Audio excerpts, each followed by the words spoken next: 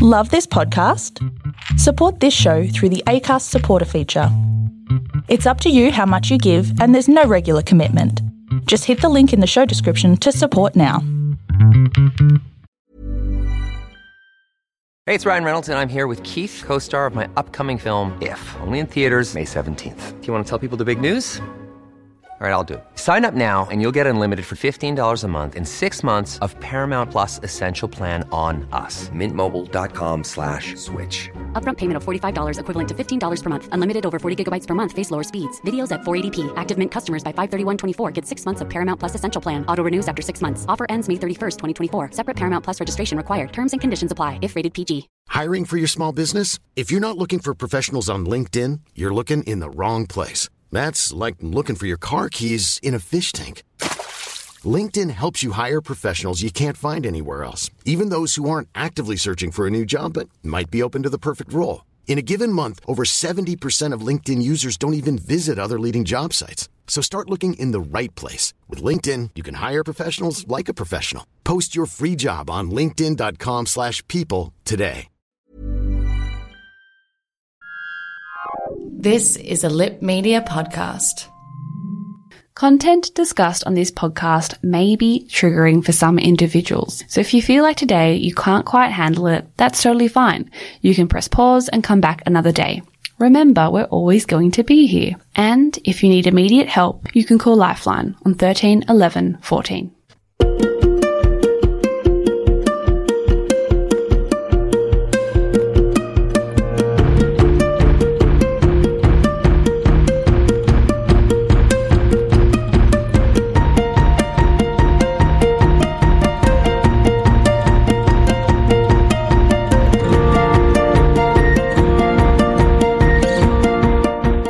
Hey, welcome to season 2 of If You Don't Mind. I am Madeline Jerrington. I am your host, and I am super stoked that we're back for round 2.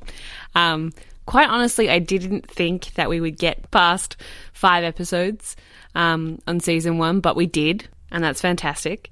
And I'm super excited that we get to do this again. There's a few things that I'd like to update you all on. I've gone back to uni, which is very exciting. I'm doing a diploma in audio production, so I can hopefully make this my full-time job one day. And secondly, something very exciting, If You Don't Mind, has been picked up by a podcast network. Ooh! Lip Media is the name of the podcast network, and it basically supports podcasts that are made by women and people from the queer community. A really, really cool outlet for creativity, and I'm so excited to be a part of it. It's great to be part of, the community. So what's on for episode 1 of season 2? Well, we get to listen to a really cool interview I did with the lovely Rose. Rose is very intellectual and deep thinking and reflective, and you can tell in the way she answers questions that she's been doing a lot of thinking. In this interview, we talk about Rose's experiences with endometriosis and therefore chronic pain, and how that's kind of intersected with her own experiences of mental illness. We had a really interesting chat about how there are some great campaigns out there to raise awareness and tackle stigma, but unfortunately there's not a lot backing it up structurally. And I think it's something that you'll all enjoy listening to. It's a little bit more of a intellectual discussion, I think. Rose is also super funny, so that's really it makes it's still super engaging at the same time. Just a little bit of a content warning, as per usual. We do talk about depression. We mentioned suicide. There is also a story of a medical procedure that might make you feel a bit squeamish. So if you are not up for that today, that is fine. You can come back whenever you're ready. Well, let's get started. It's episode 1 of season 2 with Rose. I hope you enjoy it.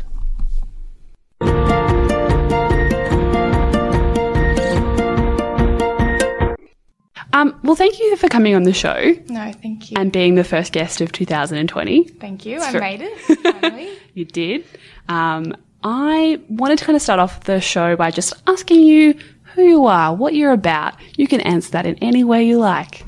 Okay, so my name is Rose. Nailed it. I'm 25.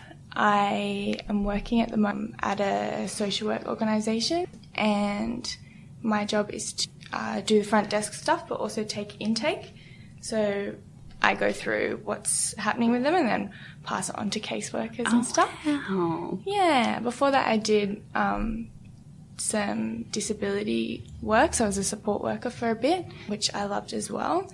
But because I can't drive, it was difficult to find consistent work. I was doing it like freelance, which I really loved, but I didn't know what day I was working every week. And I was really lucky to get this job. It's really amazing. So yeah. Awesome. I also can't drive. Yeah, I feel like the people I vibe with the most also can't drive. It's like a special community. It's a special club. Yeah. Why can't you drive? I've just never gotten around to it. / I'm terrified. Really know. Well, I do know. I'm from like a small-ish coastal town where it was the number one thing you did. You turn 16, you immediately get your license. Yes. I just miss that. I don't know why. I just turned 16 and was like, just guess I won't. And then about a year later, I went for my L's and didn't study because it's boring. Yeah. And everyone was like, it's super easy. Like, it's just really straightforward. Failed 3 times in a row. Buddy. And then was just like, well, that's not the life for me. That's done. I'm not meant to be a driver. Yeah. And then when I finally got it, I was already living out of home, so I didn't have anyone to teach me. Teach you, of course. Yeah. I've got about 3 hours on my L's, but I'm now 25, so I don't need the 120 hours. I don't need it either. I do need to learn how to drive, which is like the main part of it, which I haven't managed. I think the last time my mum took me to teach me, if there was ever a car approaching, I would just go off the road, which is not an effective tactic. No, I don't think moving forward that would be a very good idea. Yeah, so it's something I'm working on. But, yeah. I feel like okay, I don't understand how people are so chill about getting into a car and just going for a drive. I don't understand it at all. I don't understand the mentality of getting in a car and knowing that at any point during that day you could accidentally kill someone or you could be killed. Yeah. That is mind-boggling to me. I don't have any spatial awareness either, so when I'm in a car I'm like, I need a radar, I need like beeping, I can't process it. I think now knowing that I have ADHD, it makes a lot of sense that it's so overwhelming because you have to concentrate on so many different things at once, and I just literally don't have that organ in my brain, so that does make it difficult. But it is something that I would like to achieve at some point. It's fine. We'll get there. I think as long as, in my mind I'm like, okay, if I end up having children, if I can just get it before then, I'm sweet. Because I do worry, I'm like, what if one time I had to take my child somewhere or something? So I do worry about that. But at the same time, fuck it. If people think I'm weird. I'd work through that by just accepting that I might not have children, you know? If it means I don't have to drive. I remember having that thought and just being like, okay, I'm just going to process now that I can maybe live without children because I'm not sure when I'm going to action this skill. So, I love that, planning our children based on whether we will ever drive. That's fantastic. I was first introduced to yourself when my friend, so we've got a mutual friend, Drew, who was on season 1. I think she maybe shared an article you'd written. Forgive me, I can't remember where it was published. Was it the Sydney Morning Herald? I don't really understand. I was paid by the Sydney Morning Herald. But it also was in a Brisbane something. Yes, I think they own other ones, and it's kind of just I'm gonna distributed. Follow that paycheck cool. up. But Brisbane something, Guardian something. I don't know. Beautiful. But and it was an article about your experiences with basically being diagnosed with endometriosis. Yeah. I remember reading it and being like, fucking hell, this lady is so inspirational and amazing. Because I think a lot of us have no true understanding of what it is like to live with chronic pain. I think we're all, everybody can recount a few times in their life when they've experienced, you know, pretty intense pain. But I think what a lot of us don't understand is what it's like to live with that every single day. I think having you on the show is sick because I feel like more people need to know about living with chronic illness and chronic pain. So I guess my first question for you is, when did this all start? Like, how old were you when your symptoms kicked off? So when I got my period, just immediately. But it's a really tricky one because it's painful, but you have no, like, context for that. And, you know, you get your period and you're like, wow, this is pretty fucked up. And everyone's like, yep, it is. Welcome. And so I think I didn't really understand, because no one talks about it either. It's not like you learn about periods and they're like, oh, by the way, like if it feels this bad, it's not right. And by the time I had started, like I got a bit older and started to be like, actually no, like I think that this is not correct. Yeah, normal. I was going to doctors, and the way that doctors see like young women presenting with pain, especially if it's like, well, yeah, periods are painful. Yeah. So I didn't have the language to really advocate for myself the severity of it, but also I couldn't prove it. So I found it really difficult to work up the courage to go to a doctor and be like, hey, this is exactly how I'm feeling, and I can confidently say it's worse than others, because you can't prove that. No. And when I first, started really trying to push it, all of the responses were like very much like, a lot of it was about being young, like it can't be that bad, like it can't be endometriosis because like it's women in their 30s or that experience the level of pain that you're describing. And so after a while I just stopped because it was pointless. Like I would go work myself up to have this conversation, and then it would just be like, no, like it's in your head. And then also I did have mental health stuff that I was dealing with at the same time. And as soon as a doctor sees that, they're like, oh, cool, well, that's why. That's why it's like, in your brain. You're literally mental. So like this is really mental, and yeah, it's in your head. It's that classic like hysterical woman kind of narrative. Yeah. And so it was either you're too young for it to be as bad as you're describing, or if it is what you're describing, I don't have enough knowledge about treating that, or if I do, the only option is a surgery, because you can't actually get a formal diagnosis of endometriosis until you have this laparoscopy. Like the one they do with your appendix. But and they put it through your stomach? Yeah. Yeah, okay. The way that endometriosis grows is it's like lining, but it's not visible on ultrasounds unless you have like a cyst and stuff, and I never did when they would examine me. So you can't prove it at all. Doctors have to commit to trusting and booking in for a surgery that's kind of intense based on your expression of your pain alone. And if you're a young person, a young woman, and especially someone who has a diagnosed mental illness, they're like, why would I take that risk? Like, that it's so much easier to just say, you know, like, it's probably not. And even if it is, you can't cure endometriosis. So they were kind of like, what? So we trust that you do have it, we book you in for this surgery, then we find it, and then what do we do? Yeah, and I think a lot of doctors really don't understand with chronic health things how meaningful a diagnosis can be. Yes, I agree. And really don't have their heads around that. So because I am so like organised, I would go in with like a list of all the symptoms, all the things I was experiencing, and really lay it out on the table. And they would be really intimidated by that. Like, and a lot of questions about like, well, why do you want to have this bad thing? Like, that doesn't make any sense to me. Like, why are you telling me my job? And so it went really badly. Yeah. Did you ever have a GP? Did you ever like go to a GP and they respond with that positively?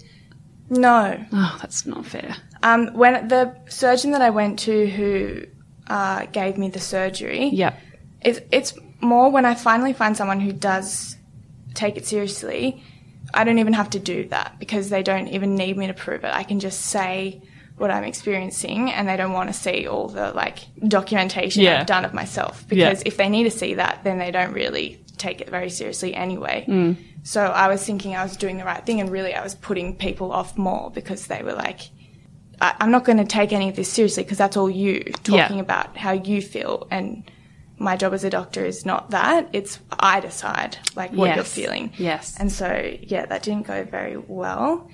But I know people who've done that though. Like even myself, like when I was first sick and refused to believe that it was a mental thing, I wrote down like this huge list of all the symptoms I was experiencing.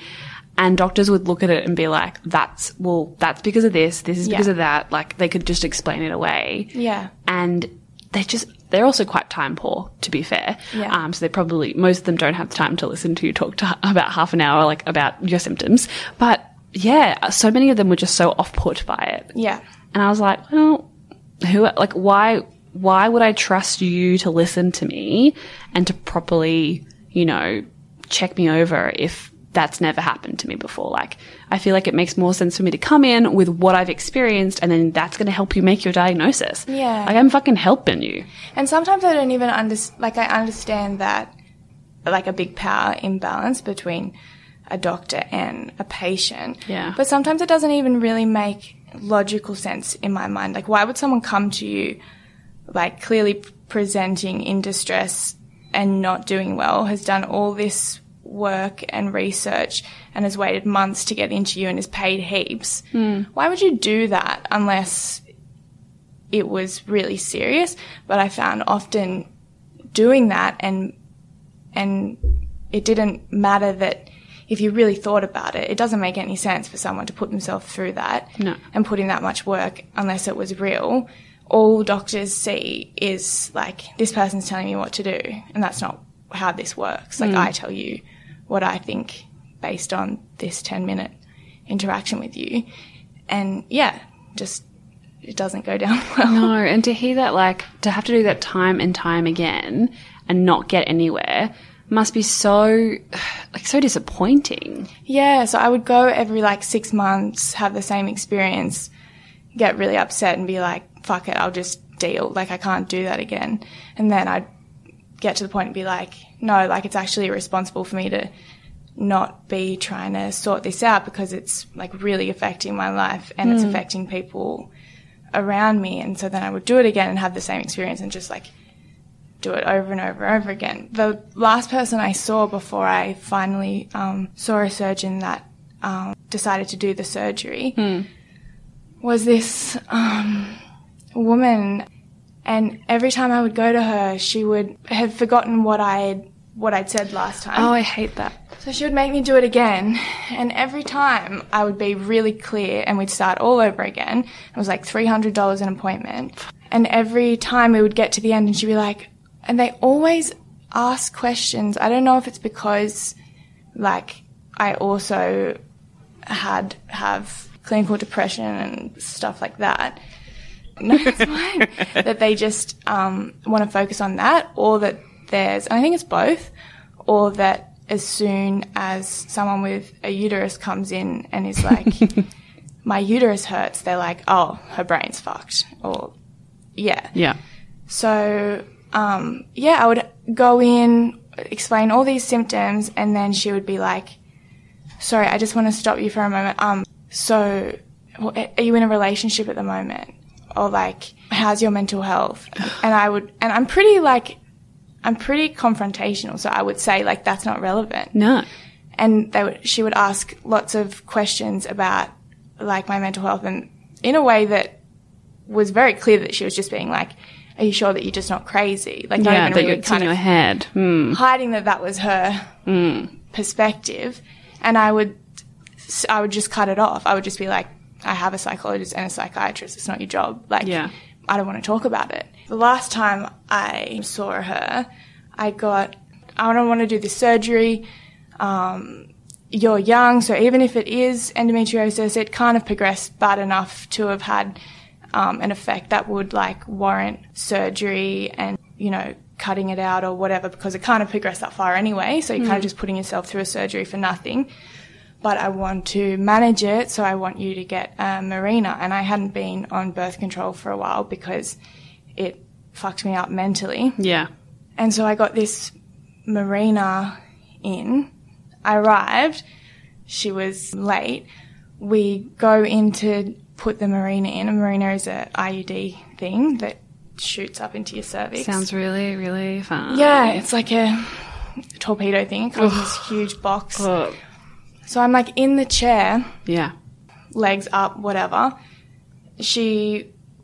Sometimes they do it under anaesthetic, but I was like, well, it's not going to hurt more than it hurts already. Yeah. And I don't want to pay extra money for the anaesthetic, so just like put it up let's there. Just go. Yeah. And so I'm like upside down. She shoots this like pain thing, like some pain medication. Like a local anaesthetic or something. Yeah. Yes. It was a local anaesthetic, but into my vagina. So I'm upside down. She's like, oh, by the way, that's going to run straight to your heart. So you're probably going to feel like you're having a panic attack. Great. And I was like, cool. So I'm upside down, like having a panic attack with like a syringe in my uterus. And then she's silent. She puts it in. It's really painful, but I was just like, whatever. Yeah. It's always painful. And then what happens with the IUD, it has to be changed every 3 or 5 years or whatever. So there's a string that comes out. And you cut the string so you're not just like walking around with like a fucking string hanging out of your vagina. No, that would not be great. No. So she cuts the string and I like feel something happen. And I like look down, up, whatever. I was out of it. And I just look down to her. She's hyperventilating. She is? Yeah. So I'm like, is everything okay down there? And she's like, I've just made a terrible mistake. She's like the senior gynecologist at RPA or some shit. She's like, I've just made a mistake that I teach my students. It's like the number one most amateur mistake you can make doing this procedure. I teach this to students every day not to do this, and I can't believe it. I just did it. So she'd cut the string with scissors, and then instead of cutting the string, then opening the scissors back up and retrieving her hand, she's just like, she just ripped it out again. So she ripped it out and threw it across the floor. And she starts freaking out. How painful was that for you? Yeah, it wasn't great. No, I can. Did you? Yeah. Oh my God. And so you're upside down. So I'm upside down. She starts having a panic attack because she's like, this has never happened before. And I was like, good. Like, of course it happens to me. I'm glad. Yeah, great.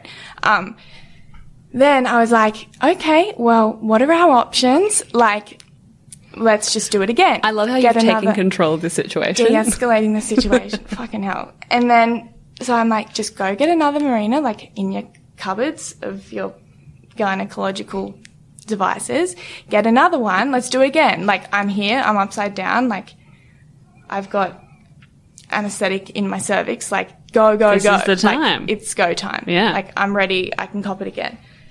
She starts like running around and going through the cupboards. She opens a cup, and then she just comes back to me and she's like, I've made another mistake. And I was like, good.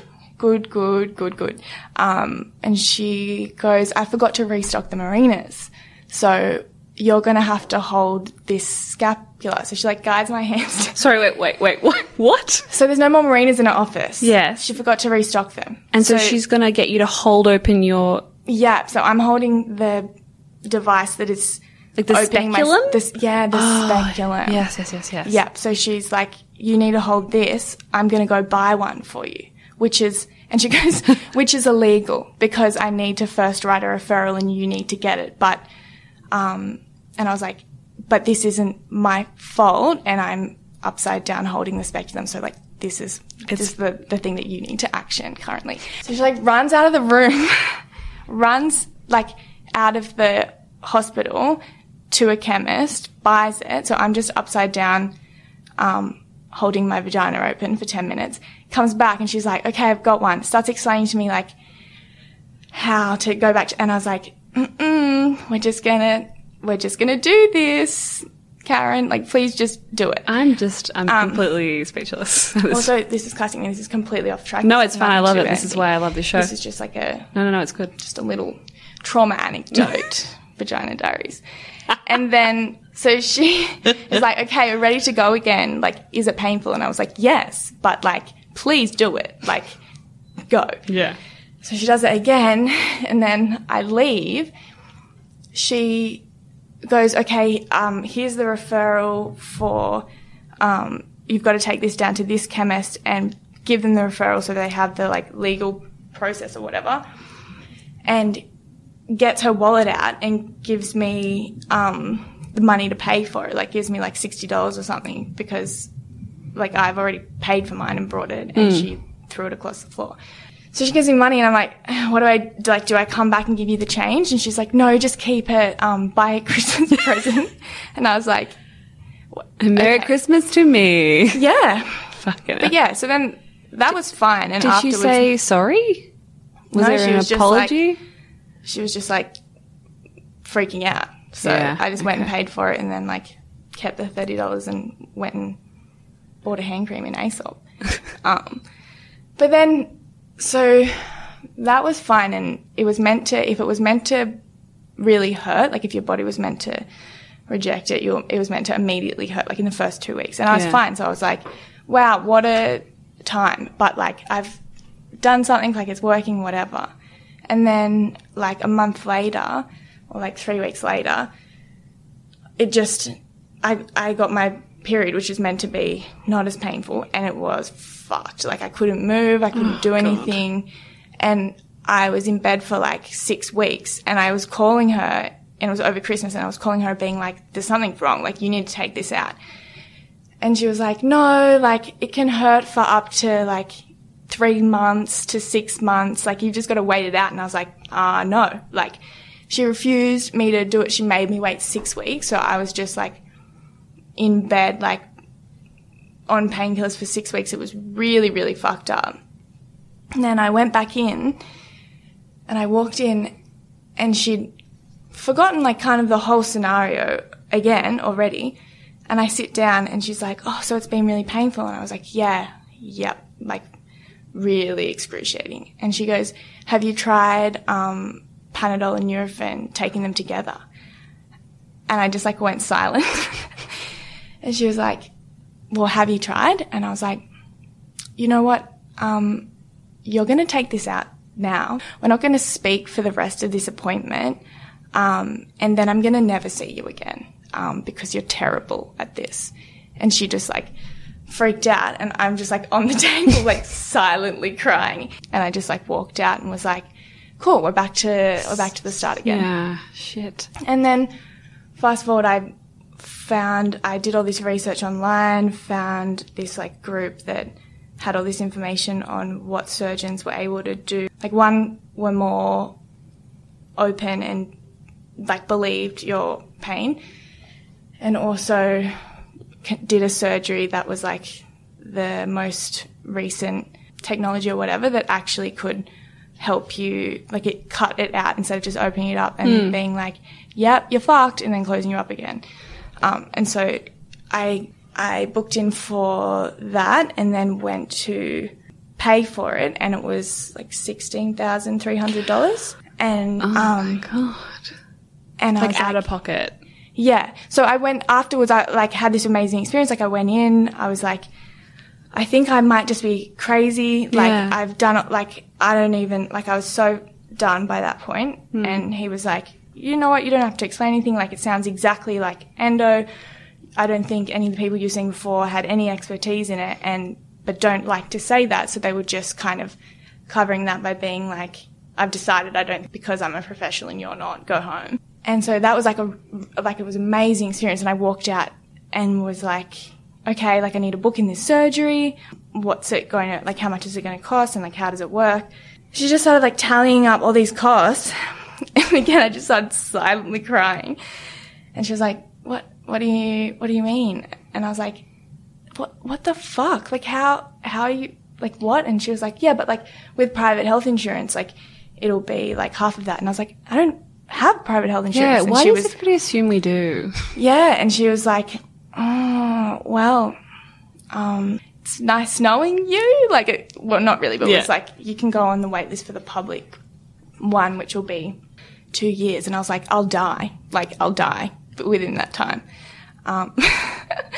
But anyway, what ended up happening was his understudy did it. Between that, finding out how much it was going to cost, had a complete mental breakdown, went to a psych ward, had a really good doctor who wrote a letter being like, if you don't push this surgery forward and, like, make it less expensive, like, Rose will kill herself, so, like, get your shit together. And she just completely put it through Medicare, didn't charge me anything.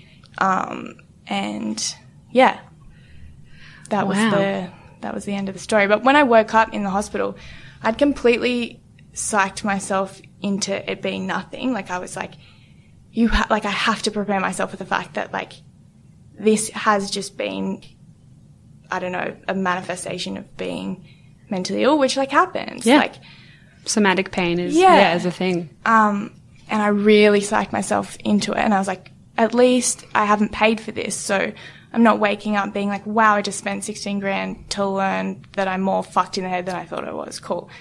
And I woke up and they were, like, explaining, like, what they'd found. And I was like, wait, what? Like, it's actually endo. And they were like, yeah, like, in a big way. And I made them, like, write a, like, note and sign it and give me all the pictures. And I keep them under my bed. So when I'm, like, in heaps of pain and I'm like, nah, like, I'm just being stupid. Yeah. I, like, get them out and look at them. And I'm like, no, it's fucked in there. Like, it's fine, Rose. Like, you're in pain. It's real. Yeah. Holy crap. I mean, I have so many questions. I don't really know where to start, but what was it like to have that resolution? Like, did it alleviate? I mean, obviously it doesn't take away the pain. Yeah. But did it just make you feel, like, vindicated? Like, did you feel like for the first time you were in control of your health? I'd stopped trusting myself. And when you stop, and when you're going to people who are meant to be the experts in fixing something for you or validating what you're experiencing, and they're saying, all my time and experience tells me that you're making this up, and you're doing that again and again and again and again all the time for, like, 10 years, it affects the way you trust yourself in every aspect. Like, I wasn't very good at, like, checking in with how I was feeling or just my confidence in so many areas, because I was like, well, the most intense, like, feeling that I experience apparently isn't real. So how can I, and I'm being told that by the people who measure that experience. So, like, it made me just really not good at looking after my health in whatever other area, but also being able to, like, validate when I wasn't feeling good, because I had no ability to know that it was real. And it wasn't just like I was feeling not good and then just didn't believe it because I, like, didn't back myself. I was, like, actively being told again and again and again all the time by people that it wasn't true. And I think, like, I just got lucky in that I got a trifecta of mentally ill, physically, chronically ill, and have a neurological disorder. But, like, it affected my ability to look after myself, because I couldn't take a day off work, because I couldn't confidently say, hey, I need to take this day off work because I feel this bad because of this thing I have. I would just have to be like, I feel bad. I think I should take a day off because I can't do my job, but I might have to take next week. Like, there was no, like, I had no ability to do things for myself, to look after myself, because I had no way to confirm that what I was feeling was real.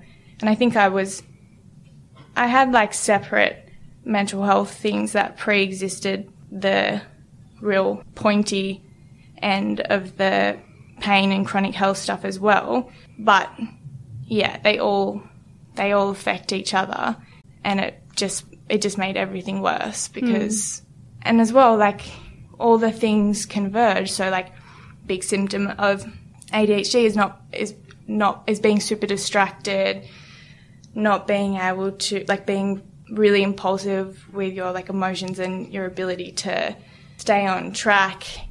Being in chronic pain makes your ability to concentrate bad. Being depressed makes, like, so it was, like, all linked, but I had no idea what was what. Yeah. So, yeah, just made it very difficult to look after myself and trust myself in anything because, like, all the evidence was stacked against you. Yeah, was saying that it was, Hey, I'm Ryan Reynolds. At Mint Mobile, we like to do the opposite of what Big Wireless does. They charge you a lot, we charge you a little. So naturally, when they announced they'd be raising their prices due to inflation, we decided to deflate our prices due to not hating you. That's right. We're cutting the price of Mint Unlimited from $30 a month to just $15 a month. Give it a try at mintmobile.com/switch. $45 up front for 3 months plus taxes and fees. Promo rate for new customers for limited time. Unlimited more than 40 gigabytes per month. Slows full terms at mintmobile.com. When you're ready to pop the question, the last thing you want to do is second-guess the ring. At BlueNile.com, you can design a one-of-a-kind ring with the ease and convenience of shopping online. Choose your diamond and setting. When you find the one, you'll get it delivered right to your door. Go to BlueNile.com and use promo code LISTEN to get $50 off your purchase of $500 or more. That's code LISTEN at BlueNile.com for $50 off your purchase. BlueNile.com, code LISTEN. Hey, it's Ryan Reynolds, and I'm here with Keith, co-star of my upcoming film, If, only in theaters May 17th. Do you want to tell people the big news? All right, I'll do it. Sign up now and you'll get unlimited for $15 a month and 6 months of Paramount Plus Essential Plan on us. MintMobile.com/switch. Upfront payment of $45 equivalent to $15 per month. Unlimited over 40 gigabytes per month. Face lower speeds. Videos at 480p. Active Mint customers by 531.24 get 6 months of Paramount Plus Essential Plan. Auto renews after 6 months. Offer ends May 31st, 2024. Separate Paramount Plus registration required. Terms and conditions apply if rated PG. So I guess, Ma, I want to backtrack a little bit. So you've kind of mentioned... I have to do a lot of it. Sorry. No, I don't like telling... I think the thing is with storytelling, it doesn't have to be linear. People don't know that or don't think about it. But sometimes it's nice to kind of go back and forth. But what I wanted to ask was, obviously before the pain and before those symptoms came, was that when you were kind of first experiencing clinical depression? And I think, like, I've always been... I think what maybe my parents would describe as an intense child. And I think that was mostly, like, and my depression came from having pretty intense ADHD and that not being noted. So, and because I really actively try and look after myself, when I was getting, like, my mental health was getting worse and worse, I was, like, going to therapy all the time. Like, I was really trying to figure it out and never got anywhere. And so then you kind of get to a point of being like, no one can tell me that, like, things are going to get better or whatever, because I've done every single thing you're meant to do and it doesn't. So, and that was all because I wasn't being treated correctly, because no one was understanding the things that were making me depressed, which was not being able to, like, be engaged at school, not being able to finish a degree because I couldn't concentrate for long enough to do an essay. Yes. And it was all really frustrating to me because I would go, again, to therapists or whatever and say things like, I know I'm smart. I know that I'm really good at the things that I'm trying to do. And I'm studying things that I'm really passionate about, but I cannot do them. And then the therapist would be like, but you can't do them because you don't believe in yourself. Oh, and I'd be like, God. No, I do. Yeah. Like I think I'm hot shit. Bitch. Yeah. Like, and I would say that and they'd be like, no, like, you actually just hate yourself. And I'd be like, fucking hell. No, like, I really know myself so well. Like, I know that I'm good at stuff. And I also know that in and that's also grounded in reality. Like, when I am able to do something, I do really well. And so it's not just me being like, oh, I have a sense that if I was able to finish something, I would do well. Like, and I think that's why the ADHD was never picked up, because I did well in school. I only did things that I was really interested in, which is a classic ADHD thing. You have no capacity to engage in anything that you aren't obsessed with. Wow, okay. But when I was able to do something because I was really passionate about it, or because I had a lot of help to be able to finish it on time, I would do really, really well. And so people were like, well, it's clearly not something that you can't do. You're just not doing it. And the same thing, I would trip myself up in that I would go, like, when I started reading about ADHD and being like, I think this is it. Like, a couple of years ago, like 2 or 3 years ago maybe, when I came across it and was like, wow, this is all me. I did the same thing. I went with big lists, was like, this is what's happening. And doctors would just be like, why are you so obsessed with that? And also, if you have and that's a whole nother podcast, like the awareness around ADHD, and especially in adults, because we have like a very incorrect understanding of it, and like how it presents and what it actually is. Yes. But I would get so invested in wanting to fix it. I would go with all of this stuff, and they would kind of be like, well, if you were that fucked up that you feel like you can't do uni, you can't get a job, you can't keep a job, you can't maintain relationships, you wouldn't be here. Like, you wouldn't have made it to this office. And I'd be like, but I made it to this office with all of this information, because if I don't, I'll just die.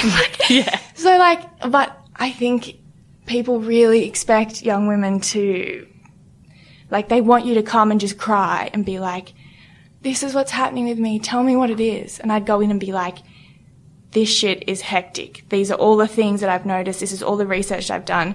I'm pretty sure that this is something, blah, blah, blah. And it's really uncomfortable for doctors, both in mental health and physical health. They just see that and be like, that's not, if you're in the crisis that you're explaining, you wouldn't be able to state it this way. And I'm like, yeah, but because I'm me. This is how I continue to keep doing stuff and stay afloat. I try to figure this stuff out, and then I'm bringing it to you, the person who can do something with it. But it wasn't the way that they like it to work. I remember going to a psychologist again, the ADHD diagnosis was a whole fucking ride. And I went to this specialist, and it said that they did adult ADHD stuff. And I went in again with all this stuff and explaining all these things, and she was just quiet. And then at the end she goes, why are you so obsessed with having ADHD? And I was like, I'm not. It's not a great thing to have because I can't change it. It's not mental health. It doesn't change.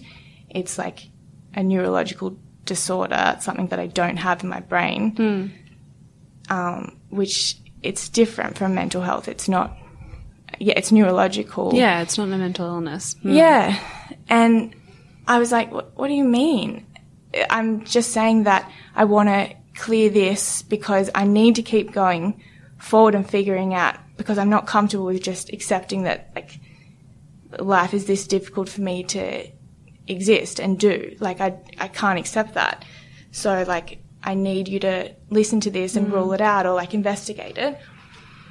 And again was well, and it's a whole nother level with ADHD, because people want Ritalin, so they will go and have done all this research. And I was like, but I'm clearly not well. I don't know. But yeah, it just doesn't go down well. And I just started crying and was like, I don't, but I need to have some sort of direction. I need someone to investigate all these things, because I've been going to therapy for 10 years and I've been doing everything and I know myself so well, and no one believes that. No one thinks that this stuff is something that I'm not working on. Everyone just thinks that this is just me, like, not believing in myself. Yeah. I'm just trying to, like, actively work on this, but you don't like that approach. And it's so odd because, like, I feel like a lot of the time in the mental health space, like, we're wanting people to take action and take, I don't know, like, be effective in their own treatment. But as soon as we say to someone comes in and they're like, oh, actually, I think I have a good grasp of who I am and what I'm experiencing, it's like, no. Yeah. You're unwell. This is, like, I'm sure there are cases of that, but especially for women, like, I feel like as soon as you come in and you're strong and you're confident and you're like, I am unwell, but I'm pretty sure it's because of this, this, and this, it's just this immediate, like, nah, you're wrong. And I don't, to be perfectly honest, I've never heard that from a man. I've never heard the same kind of thing. It just seems to be with women who are assertive about their own health and their own brains. And once I kind of got into it, and once this happened over and over and over again, and it made me really depressed, I kind of got into experiencing it from, like, not just how you're treated by doctors in terms of, like, how they enact their power and what they've, like, absorbed from being in a position of power and how that can make them treat you. I realized how embedded it is in the entire thing. So, like, when I was suicidal and I took myself to hospital, it was like, we're busy. Like, if you can prove that you're going to hurt yourself or someone else, like, within the next few hours, we can do something about it. But if not, there's nothing we can do. So it's very much like, you need to come to us completely broken with no awareness of why, how, and just, like, flop yourself on the floor. Yeah. And then we'll be like, okay, we believe it because this person's completely incapacitated. But it makes no sense in the way we talk about it socially. And that's why I get really frustrated, because people are like, you need to talk about these things openly. You need to think about why it is that you feel this way, or, like, what could affect it. Because then if people take that on and they start doing that and they start really advocating for themselves and they start really being proactive, and instead of just being like, oh, I feel really crap. I am just like, but I'm not going to do anything about it.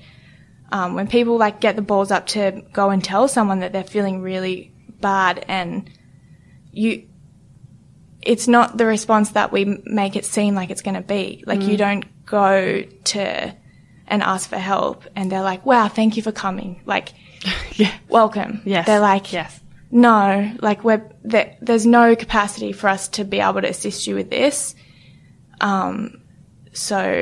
And that is also to do with, obviously, funding and lack of resources. Like, absolutely. Obviously, it's like a structural thing. Yeah, I mean, for the most part, systemic. Yeah, for the most part, people don't want to turn you away, but there is literally nothing they can do unless you meet that criteria. So at least unless you're like catatonic, and you can't actually, you don't have any awareness of what's happening, it's not, like, you're not on their radar. Which is so sad, because that's how we miss people. Yeah, and once you get to that point, it doesn't make logical sense. And this isn't the health workers' fault. It's the lack of funding and capitalism, etc. And just the system and how it's built. Yeah. You know. Oh, neoliberalism. So it's being like, you're responsible for yourself. Like, you're responsible for your health.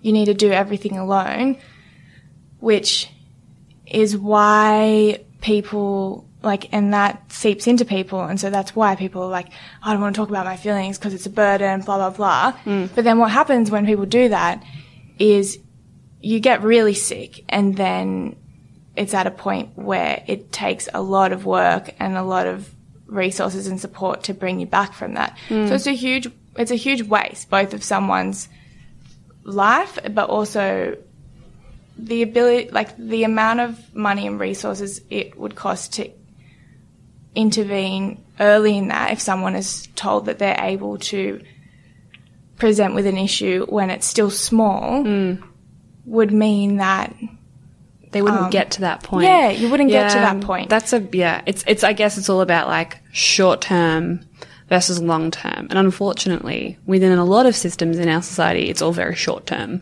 Yeah. And there's no like forward planning. That's why we're very intervention, not prevention. Yeah. Which is very frustrating. And you're right, like it's almost the same, like, you know, when you've kind of like, you're sick and it's like, say it's like 9:00 at night and you don't really think you should go to the emergency room, but at the same time you're like, I'm pretty sick, so I probably should get some medical help, but it just doesn't exist. Yeah. Or you've got to like wait for the night doctor. Like, it's the same thing. Like, there's no middle ground. You either have to be like, just really nicely depressed, so you just go to the doctor, get your prescription, you're set, get your mental health plan, that's it.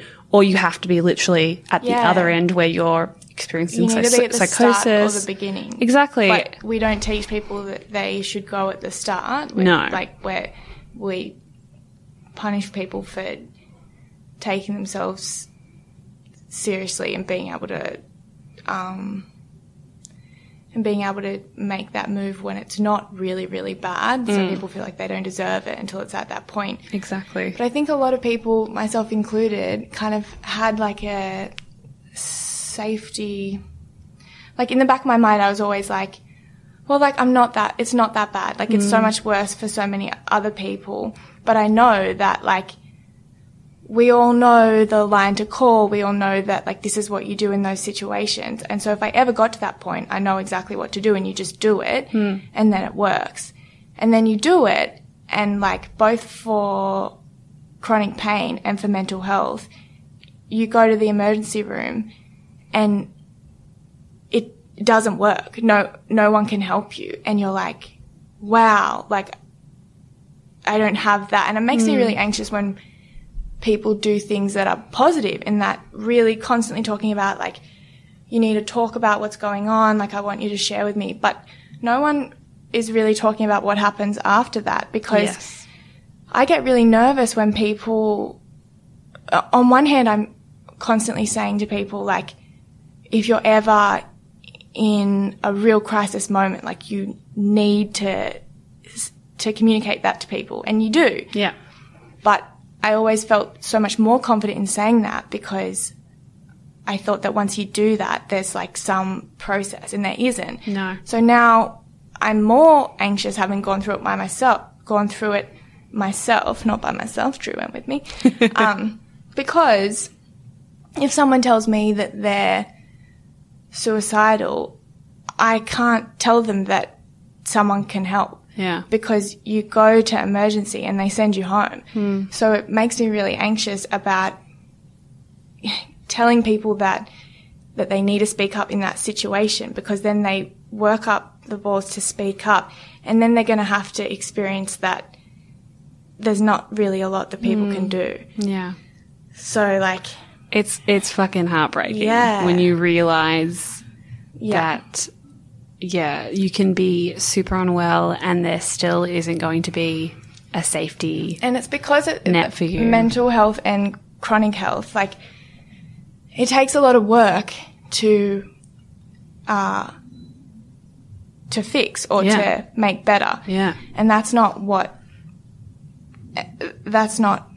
we like. So, like, I can go to emergency in excruciating pain for endo, but no one will see me because it's a chronic health thing. Like, I'm not going to die. I'm going to be in more pain than maybe the person who sprained their ankle and is going to get in before me, but they'll take that person because they can fix it and send them home. They can't fix me, so they're just kind of like, well, that's it. Like, we can't really do a lot. And I think that is a really uncomfortable thing to have to know, that, like, you're going to continue on and off for potentially the rest of your life to be in situations where you have to understand that you can't do anything for yourself, like, you need help, but know that it's not, that help's not going to really be there. Yeah. No, I get it. Yes. It's like, it's very, I guess it's like very important to be obviously optimistic, but at the same time to be realistic is also go to the hospital, kids. Super important. That's the thing. I don't know. I mean, I don't have the answers, but although this podcast obviously... The revolution is the answer. It's coming. We need to overthrow the entire thing because it's bleak. It's not good. But I think the thing is, with this podcast, obviously the aim of it is to get people talking and having those really uncomfortable conversations out in the open, right? But... Yeah, sorry, I just kind of shut on that. No.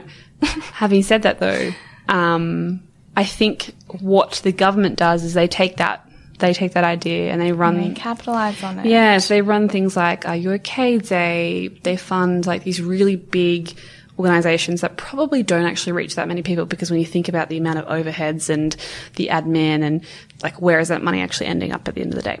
So we're investing money into all these kind of like campaigns and things like that don't actually do anything. Yeah. But it's easy. It's so easy. And that's the thing. It's like, we don't want the campaigns. Like, people like me can do that. Like, let people do that in their own communities, in their own spaces. And the thing is, that stuff and give us money. Is really helpful because, again, that's allowing people to be able to talk about what they're feeling before it gets to that point. Yeah, definitely. So it's not like any of that is negative. It's all a really huge positive step. And it does mean that you can now talk about mental health in your workplace. You can take a sick day you can talk to your friends about it. It's not like, it's absolutely come a really far way. And that has really helped people and changed their lives. And so none of that is a step backwards. It's just frustrating when you realize that all of that progress that we've made doesn't have structural help behind it. Like, I was talking to my dad after I got out of hospital, and he was talking about how 35 years ago, when he was a carer for his mum, my nan, who had bipolar, the same thing would happen. He would notice that she was starting to get sick. He would at 15 years old, take her to the doctor and be like, we need to do something. Like, this is getting bad. And they would refuse to do anything until she was completely off the deep end, not on the planet anymore. And then that would mean she would have to spend 3 to 6 months in a psych ward, which makes no sense. That's spending so much money when they could have just adjusted her meds 3 months before when all the signs were there. And I was saying how similar it was to my experience in that there's no resources to be able to help people before they get to that point. And he was like freaking out a bit. Like, he was like, I can't believe that I've been watching young people make all these amazing strides at the way that they're able to support each other and not be like shameful and talk about mental health so openly. And yet your experience trying to get the support that you needed and deserved was the same as it was in the 60s. Like, that's terrifying. Yeah.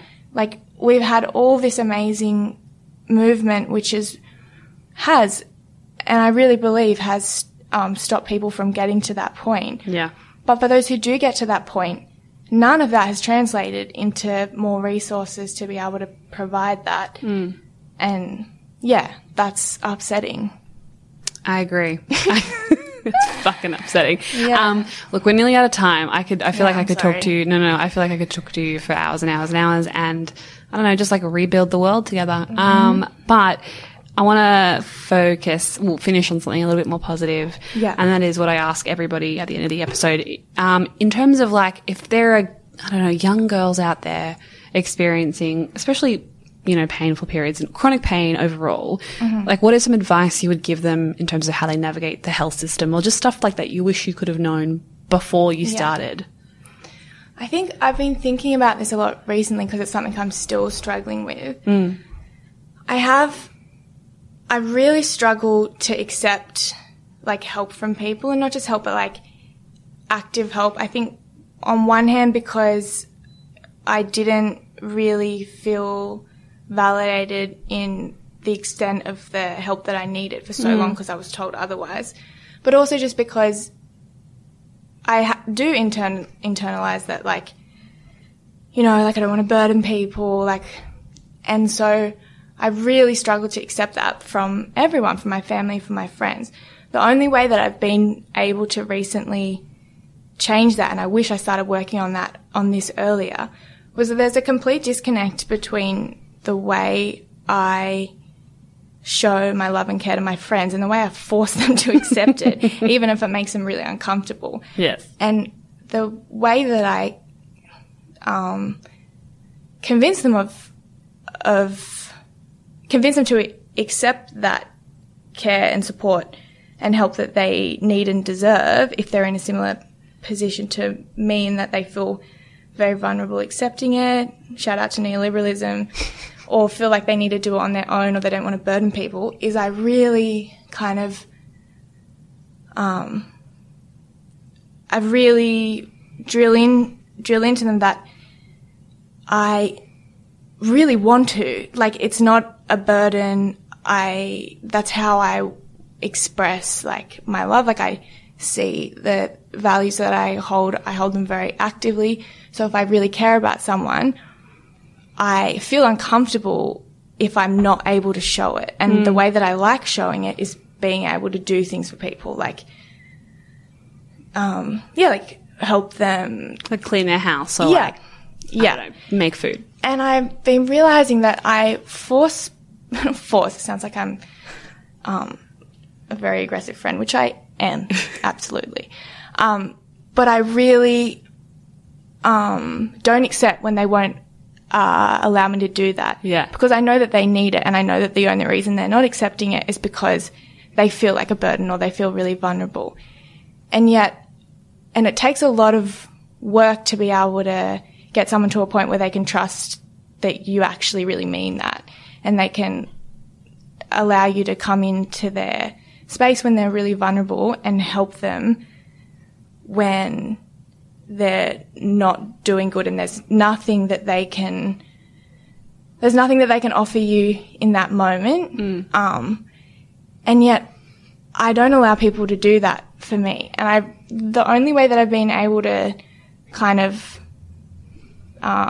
work on that is to look at that it's really disrespectful for me to do that. It's really disrespectful for me to just assume that because I think that that's how the world should work, that if you love someone, you show that intuitively and actively and consistently, and it's not a chore, and it's part of, like, it's community, it's part of what the point of existing is, and it's not hard work. But if I don't allow people to do that for me, people will stop trusting that because it doesn't make sense. So it's not a very grounded value if you can't let it exist in all aspects of your life and you can't let it come back to you. You're kind of saying, like, I have this value and I half-act it. And I think that the people around me deserve to be able to reciprocate the trust that they show me when they allow me to do that. Yeah. And I think my inability to accept that from people and to honour and believe and trust them when they say that they want to come over and make me dinner while I don't speak to them, or they want to do these things for me and I don't let them, it's disrespectful. And it's not honouring that we've shared that value. And I think if I'd allowed people to, or become more comfortable with allowing people to do that for me earlier, I think I probably wouldn't have got to that point. And I'm very lucky in that I've always had people around me who really want to do that stuff and always offer it, but I don't let them. And I think that, one, it doesn't make sense because it's not what I believe. I don't think that it's even possible to go through hard times and do it on your own. But it also means that I'm not really being true to myself because that's not what I believe. So if I'm not letting that belief into all aspects of my life. I'm not, it just meant that I got sicker for longer, more extreme, and that support was always there. Yeah. And I didn't allow it. And that affects not only me and my ability to get better, but it affects the extent that you're able to honour other people's love. And that's been helpful lately. And so you feel like if young people out there could take that into consideration, that would be good. Like, don't allow yourself to believe that you need to do it by yourself, because one, it's not possible, and two, it's gonna, if you allow people to do that, you're gonna have better, deeper, more trusting, safe relationships, and you're probably not gonna get as sick because you're not gonna be as alone.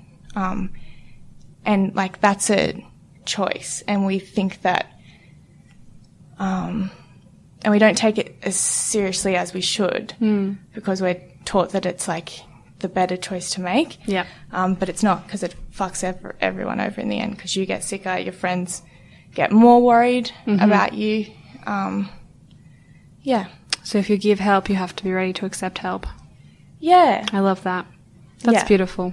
Rose, thank you so much for being on the show. You've just been so inspiring and fun to talk to. I don't know. But thank you. Thank you, guys. Thank you. That was so good. Really? Yes, you did so well.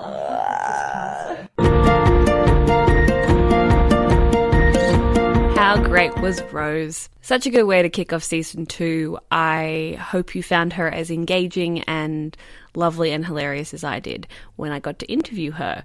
I think it's really important that we look at chronic pain and how that intersects with mental illness because our bodies and our minds are interlinked.